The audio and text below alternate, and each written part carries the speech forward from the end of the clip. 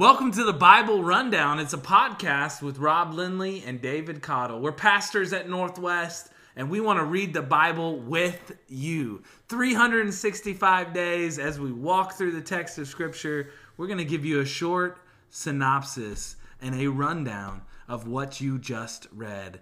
David, day one is Genesis 1 through 3 and Matthew 1. What a scripture, what a day. Can you run that down for us? Yeah, and just real quickly, there's so much here, but just kind of unpacking the high level. Chapter 1, days 1 through 3, God is forming the world, the universe all around us that we interact with on a daily basis. Days 4 through 6 then follow. God is filling the earth that he's created, and what's at the pinnacle of his creation? It is man himself. Verse 28, God blessed them, and he said to them, be fruitful, multiply, fill the earth, and subdue it, have dominion over it. And we can say that man is at the pinnacle of creation, I think not only just in how he's formed, we're told he's made in the image of God, but Rob, the other thing that jumps out to me is man's given authority over what God has created, right? So part of being created in that image isn't necessarily a likeness, right? Does God look like you and me? No, we don't know what he looks like, but we understand that he's given us an authority to practice in the same way that he has authority over his creation to say who can do what. And that's what really jumps out to me in chapter 2. Before we get into the fall, before we see the temptation to sin, which we're familiar with when Adam and Eve are going to mess up and just totally unravel everything God created that was good, God is so intentional that he plants this garden in Eden, and it says specifically in chapter 2, verse 8, he put man there for the purpose of tending to the garden, right? So God has a design for our life, but it's on his terms, right? And that's where I think we see the serpent creep in chapter 3. But what stands out to you?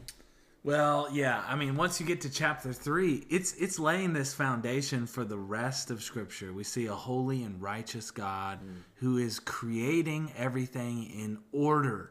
And I think we see that in chapter 1. In chapter 2, we see this beautiful picture of man and woman and the creation of God in this beautiful garden of Eden. And then it all falls apart, David. Mm-hmm. I mean, all of it is falling apart in chapter 3 when man rebels against God. Mm-hmm. He rebels against the command or the word that God has given to not eat of the tree of knowledge of good and evil. And as a result of this, they are cast out of the garden. Mm-hmm. And so that's really leaving us this question in chapter 3 is, how now will man live outside of the garden in which God has designed for man to live in? How will he return?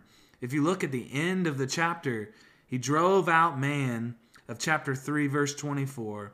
At the east of the Garden of Eden, he placed the cherubim and the flaming sword that turned every way to guard the way to the tree of life. And that's the beauty of all of God's word, right? So part of the good thing with this Bible reading plan is we're getting the Old Testament with the New. The New Testament. And so Matthew 1 picks up, and it's interesting, right? We haven't heard either of these two characters that Jesus is related to in terms of his genealogy in Matthew 1, but we're given the son of David and the son of Abraham. And we're going to see who these people are as we work through the Old Testament.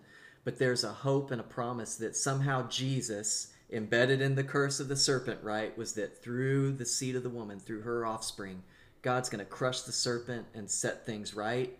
Matthew's kicking us off and saying, the time has come. Yeah. And we talked about it, right?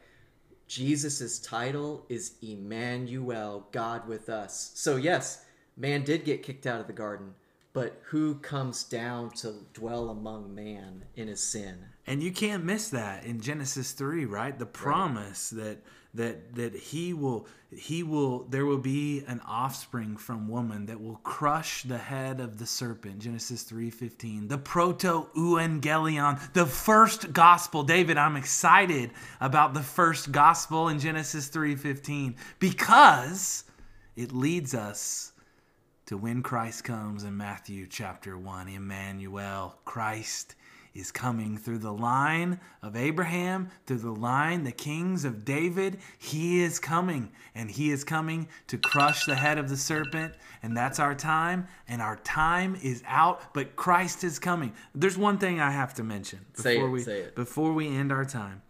In chapter 3, verse 21, and the Lord God made for Adam and for his wife garments of skin and clothed them.